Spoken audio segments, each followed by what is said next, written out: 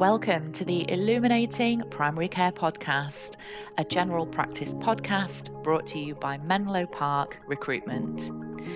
Illuminating Primary Care is here to quiz primary care leaders to offer professional knowledge, experience, and insight on the biggest topics in general practice. It's the podcast to listen to if you work in primary care. Welcome to the Illuminating Primary Care podcast. Hello and welcome to Menlo Park's Illuminating Primary Care podcast. I'm David, and today I'm joined by Dr. Nabeel Arshad, who is a GP at the Brooke Surgery in Hyde. It's also one of Google's highest rated GP surgeries, and I thought this would be a really good opportunity to find out a bit about some of the work you've been doing at your practice. Thanks for joining me. No, thanks for having me on. I'm excited to have this conversation with you, David. And it's nice to kind of have the opportunity to talk about the things that we've done. Fantastic. A really good starting point would just be understanding a little bit about how you've managed to engage patients in reviewing. I think it's typically quite hard, to get people to post positive interactions in any sector, especially healthcare. So it'd be great to just get a bit of an understanding about what you've done to do that so far. Good question. I guess if I look at, it's useful if I describe how our surgery ran previously and what we did to change things, to give context to the reviews. So when I joined as a partner approximately 3.5-4 years ago here at the Brooke Surgery, one of the things I noticed was that generally patient morale wasn't great. They find it difficult to get appointments. They have to phone up in the morning, phone multiple times to get through. And sometimes, you get a multitude of patients that end up on your on-call lists. The reception team try their best to accommodate as many patients as they can, but equally they know the clinical staff that are receiving the patients can find it quite difficult. And as the clinical members of staff, as one of the GPs, on on-call days, we can have lots of extra patients. And some of them are perhaps not appropriate to be an urgent patient. They could have been a simple phone call or a quick message that could have been dealt with, but instead they're sat in front of me. And then equally, their patients going to A&E that shouldn't be, and they're waiting hours and hours, and it overwhelms A&E. And I looked at our Google reviews during this time frame. We actually didn't have, we had a Google business profile, but we hadn't taken it over. So, anyone could have taken it over, which is quite an alarming thing. I only came through it. There's a prominent GP called Dr. Gandalf, and he made people aware that this could happen. So this is the moment where I thought, okay, we'll take this over. Yeah. And our rating was quite low. I think it was something like 2.6 after about 150 reviews. I asked myself, if I was accessing a service, if it was 2.6, would I want to access that service? Would I, if it was a fee-paying service, would I pay my fee? If it was a free service, would I really want to be a part of that? And the answer is clearly no. So as a partnership team, the three of us, there's Dr. Farouk and Dr. Kopanu and myself, and we have a really strong management team. And we sat down and we thought, look, okay, we don't think things are working well. And I'm sure a lot of GPs share the same sentiment. And we said, okay, we've got these walls surrounding us that we have to kind of ensure we fulfill basic things like a contract, GP contract. But how can we make it work so that it benefits the patient, but also benefit the clinical team? So we started from the scratch. We started all right from the beginning. We looked at all the pain points that the patient have. Yeah. This is through the PPG, sending out questionnaires, and just starting with each point one by one and doing our best to accommodate that as a part of the whole system. Yeah. So what we have now is a appointment system that's open 365 days a year, 24/7. Mm-hmm. So you just can ask for an appointment anytime. It sounds scary. I can imagine some clinicians thinking, "Oh my God, you're probably going to be overwhelmed." Unlimited access, yeah. Just drowning in requests. And at the outset, it might feel like that. But what we thought was, patients often worry more when they can't get through and they can't have communication with a clinician. What if we had a system that allowed them to communicate with us and we can communicate with them quickly? Even if the communication was, "Hey, we've got your request. It's a bit late in the day. We'll message you later." So I guess there's a lot to be said, but to summarize, this appointment system empowered the patient to feel in control of their healthcare. They can ask for an appointment when they wanted. And though we're open 24/7, 7 days a week, bank holidays included, weekends included, our average time for appointment completion from when it goes onto the system is only 5 hours. Yeah. That's including the weekend. So it shows you how fast we're working in the week, that the fact that weekend requests don't actually skew that data. Yeah. The patients through that have become very grateful. Mm-hmm. And, before, the same patients who were putting in negative reviews about how it was so hard to access us and, how difficult it was to get an appointment and the measures they had to take in place, queuing up in the morning in the cold, phoning 150 times. I remember a patient showing me the phone. I phoned 150 times to get this appointment today. Yeah. Unacceptable in my eyes. Like, how can we create a service that does that? So, those same patients were then reviewing us saying, wow, look at the change. We've had an input in this change. The surgery has listened. And they're really grateful. They tell their friends and family. And the key thing is, because they value the service, they've experienced the before and the after. Because they value the service, they're more willing to, spend a few moments to give a review. That's why, we are now Google's highest rated GP surgery. Yeah, and in terms of that kind of growth and positive reviews, is that all been quite organic in terms of, has it been kind of organic traffic towards leaving positive reviews, or, what have you done to kind of actively promote people, going out of their way to do that? Have you used social media to do it? Have you kind of directed people towards it during consultations? How have you done it? What's the trick? So I guess most of it comes from the value that the patients feel that they're getting from our service. Yeah. So, and again, they compare before and after. Another thing is that we're very, very active on social media. So we use social media to engage our patients in a multitude of ways. And that does funnel patients back to sometimes giving us more reviews, like on things like Facebook and Google. So I'll give you an example. So during COVID, we noticed that we were getting a lot of requests with so much uncertainty from patients. What's happening with the COVID? When is my cohort going to get the vaccine? What happens if I'm positive for the COVID positive? What happens? Can I still go to work? Can I still do this? Yeah. Lots of misinformation. They felt like the government updates, though they were regular, they weren't specific to the patient cohort that we have. They weren't digestible, were they? Yeah. It's just gobbledygook. It's almost like when we're taught, if you're giving information to someone, give it in lay terms. Give it in terms that's digestible. As soon as you start adding a level of complexity, you're going to, if the average reading age of the UK, I think, when our last check was 9, you excluded half the population. So we use social media to combat that. So we created regular videos preemptively to inform patients. And that had a massive impact on the patient kind of trusting us. They knew that they're going to get trusted information from a healthcare provider that's their own. It actually went viral locally. So even in the local area, some of the videos had tens of thousands of views. They were really benefiting it from as a cohort because it was relevant to this area. Yeah. Obviously, each PCN, each area was delivering the vaccine schedule in slightly different ways, and I was able to give them the specifics. And we extended that to things like common requests. We measure everything that comes through. So if we have, during the summer, spring, summer, we had a peak of hay fever requests. We said, okay, lots of people are asking for requests, but actually, if we gave them some information, they might have actually realized that they could do some things themselves. And secondly, they could go to the chemist for some things over the counter. And that's exactly what we did. We created a video, sent it out to all our patients, and the number of hay fever requests went down, but they felt empowered. Again, that leads into the patient's value or the perceived value they get from our service and thus the reviews. Fantastic. And I guess it kind of ties me on to my next question about not in terms of engaging patients, but I guess clinically, what are you doing differently to other practices? How are you kind of establishing such a positive experience for them? Because it must differ in some ways to maybe what a lot of surgeries are doing, because it's had such a profound impact in terms of patient response to you. Yeah, I can't really account for what other surgeries are doing. What I can compare it to is what we used to do before. Yeah. So what we do is to make this system work, we need to invest in all components of the system. So because of the system we set up, our surgery grows. Lots of patients are attracted to our service. Word of mouth, friends and family join us, and we grow. And then with the additional stream of patients, that additional income, we reinvest it back into the whole process. So things like, investing in the best kind of technology, the best softwares, consultation systems, phone lines, and anything that we can do to optimize general practice. But more importantly, our staff. So we'll make sure that we train our staff, give them regular training schedules and things that allow them to grow, so that they feel valued as staff members too. Yeah.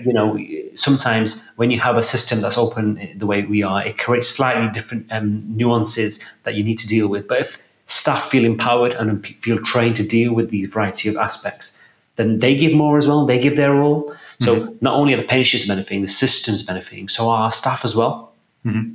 Fantastic. And I guess, this model you've talked about where there's clearly an improvement in terms of access. Has it had a knock-on effect in terms of, workload? Are there any trade-offs in terms of kind of the level of work that GPs, clinicians, reception are dealing with? A very good question. I would say when we first started the process, your patients would often lump a lot of problems together and come all at once, and it was it can be quite challenging to deal with that. What we did, however, was we measured our demand month by month, year by year, variations over winter periods, summer periods, and we staffed up accordingly. So our staff is not based on arbitrary numbers or arbitrary kind of formulas. We know exactly to a rough, 5 to 10% accuracy, how much requests we're going to get when, post-bound quality, how much requests we're going to get. So we staff up in advance of that. So even if there is an increase in workload, we have measured that, and so we deal with that. If that means you're hiring an extra member of staff, if that means having locums certain days a week to help accommodate for that. Sometimes you can have difficult moments. So if a couple of weeks ago, as I mentioned to you, that we had quite a few staff members off. So I think on one given day we had up to, including annual leave and sick leave, about 10 clinical staff members off. Right. But our system was still open, so we weren't close to requests. We don't close to requests. So those times are even more challenging. And in times like that, the trade-off, I guess, is we kind of pause or postpone non-urgent work. Yeah. Meetings or any strategy planning that we have in the background. We pause it, push it to the side. Those things can wait. We need to deal with the patient. So there are trade-offs on a week by week, and those things are hard to predict because you can't predict when people are going to be sick. And I guess that's just the human nature of dealing with bigger teams. But yeah, I mean, I would like to say that despite that, and despite having that system, we've adapted very well because of how dynamic the team is. Fantastic. And I guess you touched on this earlier about the emergency services and potentially the impact you've had taking work away from there, because it does sound like you guys have been incredibly busy in a positive way. What sort of impact do you think that has had on, like, say, the wider emergency services? So to answer that, if you remember what I said before, in the old system where patients who couldn't get through, they just ended up falling into A&E. Yeah. Because now that even, let's say, they realize their problem because they're at work or something's happened after 5 or 6 o'clock when we're just about closing, they know that perhaps they won't necessarily get consultation, put the request in. But because we've built a trust with our patients, knowing that we will get back to them the next day, because again, we've measured the demand and the capacity and we do accordingly, they don't feel like they need to go to A&E unless it's an emergency. They feel like they don't have to go to A&E for their throat infection or their chest infection or a query that they have, because the time waiting in A&E, which could be 10, 12 hours potentially, they would rather just wait till the next day with us. So actually the data from the ICB, they did give us the data, and it showed that despite our list size growing by 70% at that time, the number of A&E admissions from us only went up marginally. So in real terms, that's a massive decrease in number of referrals that we were sending to A&E for our list size, and we were relatively moderate size surgery. And a similar impact was seen on 111 calls. Patients don't feel the need to phone 111 because they know that they can phone a trusted clinician a few hours later. They just have to wait till the next morning. They don't even have to phone. They put the request in and they wait for us to phone them back. And we'll triage it, prioritize it, phone them back. So in terms of the emergency services, we've had a huge impact on how many patients of ours actually access that now. So locally, it's a very beneficial thing for the hospital, our system. Yeah, I mean, it sounds fantastic. And I guess, looking at, things a little bit closer to home, do you think that change in perception from patients and kind of that improved opinion of your practice, do you think that's had a knock-on effect on job satisfaction for your clinicians? Has it changed how they behave towards doctors and nurses and everyone else? It's a very good point to raise. I remember one of our staff members that joined us not too long ago, and I was sitting down with her and I said, how are your first few weeks going? Any points for us to develop and things that you would, that you have any advice for? And one thing she commented on was, one thing she noted off the get-go was that patients, when she was phoning patients, they were a lot more receptive to listening to her advice and more trusting of her plan. And it didn't feel like she was having a battle with the patient. And she didn't really know that was a thing, because previously in her other surgery, patients struggled to get appointments. They would have to fight and they'd be waiting. So, they might have had ear pain, ear infection getting worse, day 5, day 6, day 7, went to A&E, took too long, came home. So they're really charged and upset and angry. And though it's not necessarily directed directly at the clinician, it's palpated throughout the consultation. When you say, look, I'll give you X, Y, and Z, why don't you come back in a few weeks' time? The patient might say, well, I barely got in this time. How am I going to get in a few weeks' time? Can you make me the appointment? How confident am I that you'll phone me back? What she was saying is that wasn't happening here. The patient would listen, say, okay, thank you. Yep, we'll get back in touch in 2 weeks. So the art of the consultation just seemed that much easier. The patients were a lot more receptive. And because it was working that way, she felt like she could go the extra mile with patients as well, because it wasn't such, each consultation wasn't such hard work. You could try and perform to the best of your abilities without having that friction. So it has had a big impact on how they perceive us. Similarly to when we share posts on social media, we get lots of engagement. So if we have, won an award, we won an award recently as Tameside's primary care, number 1 primary care service, Tameside. And patients would, respond to that and they would agree with that. And, that's very rewarding for us because it shows that the work that we're doing, patients value it too. It has had an impact, a big impact. Fantastic.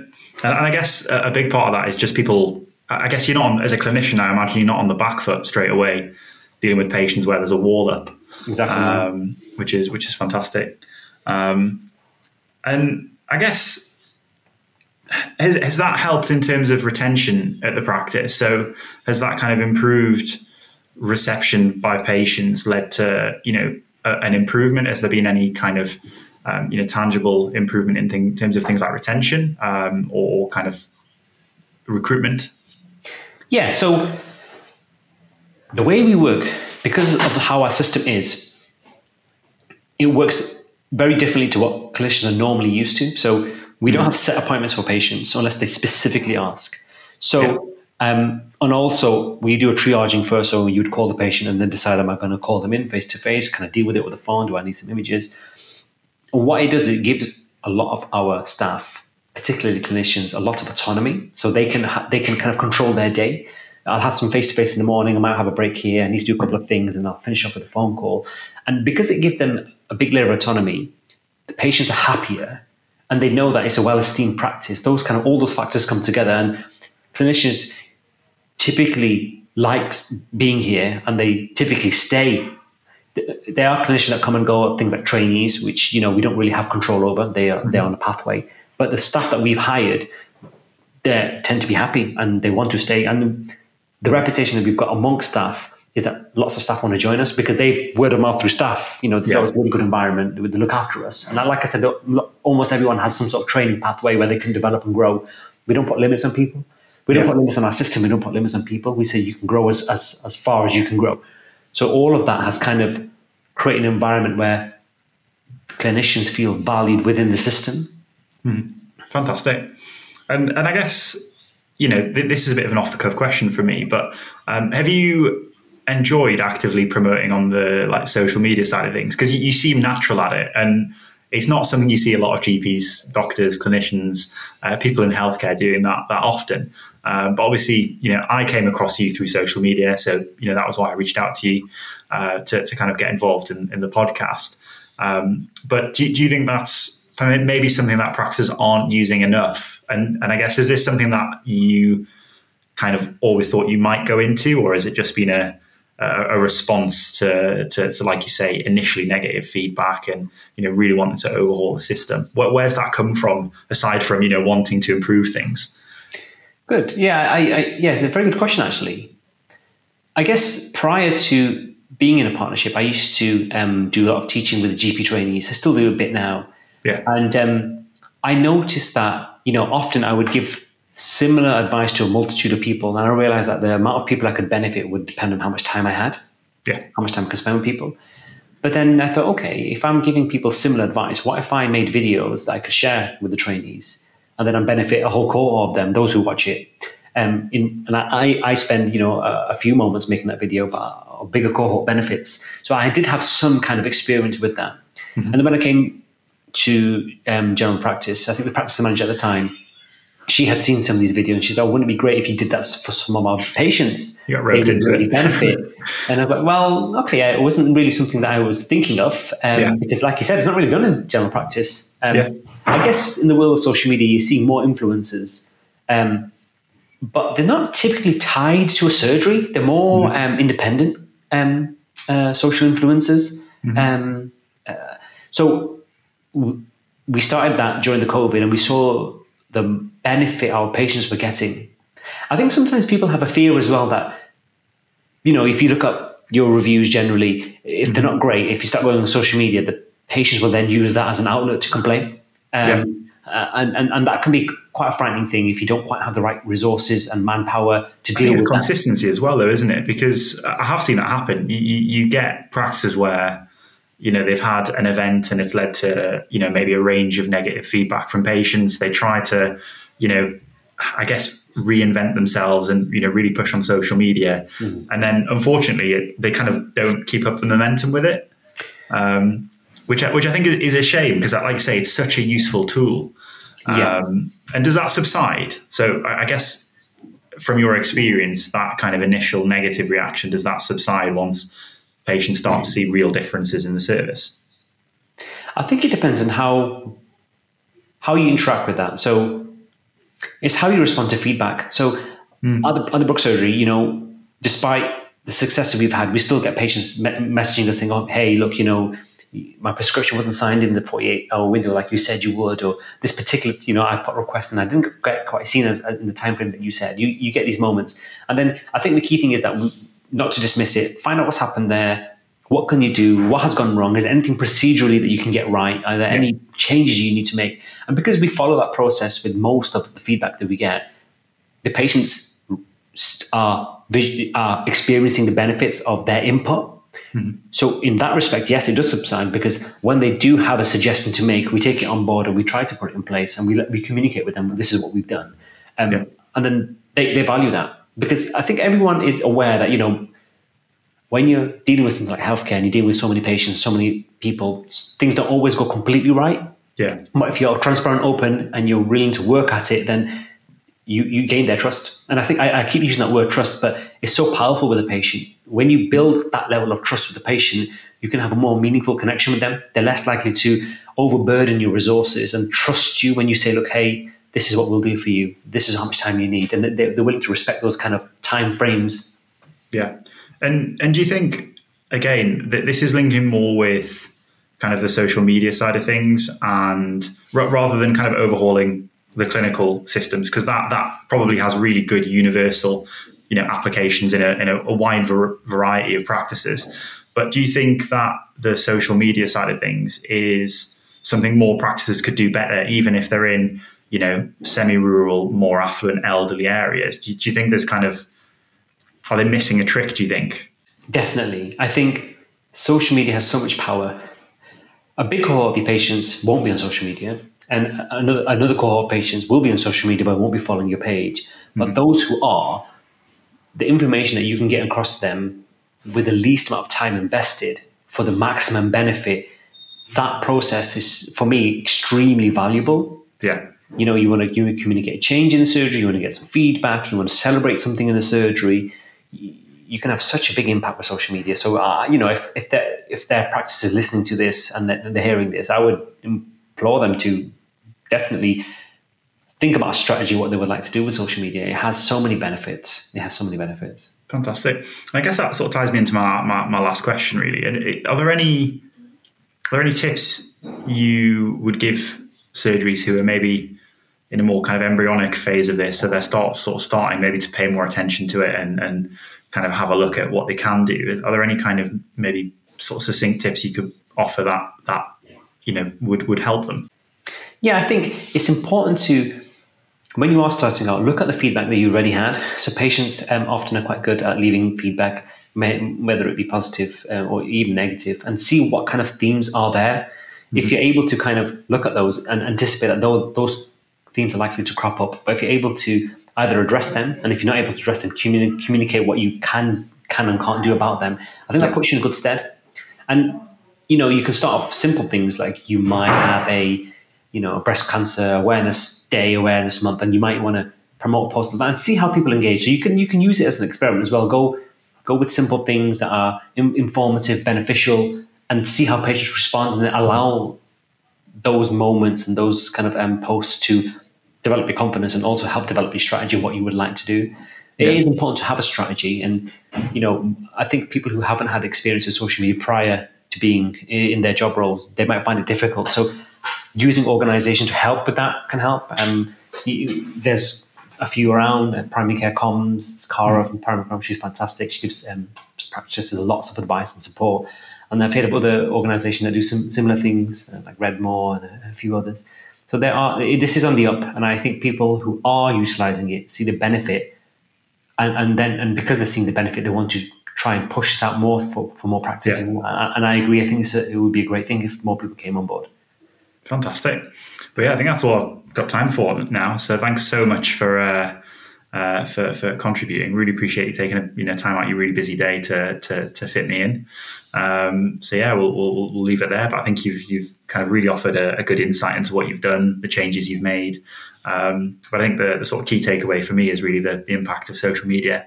And maybe practices aren't using it as well as they could, or maybe don't know how to yet. But thanks again for talking us through it all. No, you're welcome. And I guess one thing I wanted to mention was we are starting a new social media project. Actually, we have invested a lot of time and trained a few of our staff to create a set of videos to benefit our patients. So something to look out for. We're going to be really doubling down on the benefit that we give our patients. Fantastic. Well, yeah, thanks very much. You've been listening to the Illuminating Primary Care podcast. If you enjoyed our podcast, please subscribe, review, and share so others can find the podcast too. We really appreciate your support. If you're a practice looking to recruit permanent clinicians, such as GPs, nurses, or allied health staff, please get in touch at menloparkrecruitment.com or email james@menloparkrecruitment.com. For daily primary care news, please follow Menlo Park Recruitment on LinkedIn. Thank you so much for listening, and we hope you'll join us next time for another episode of the Illuminating Primary Care podcast.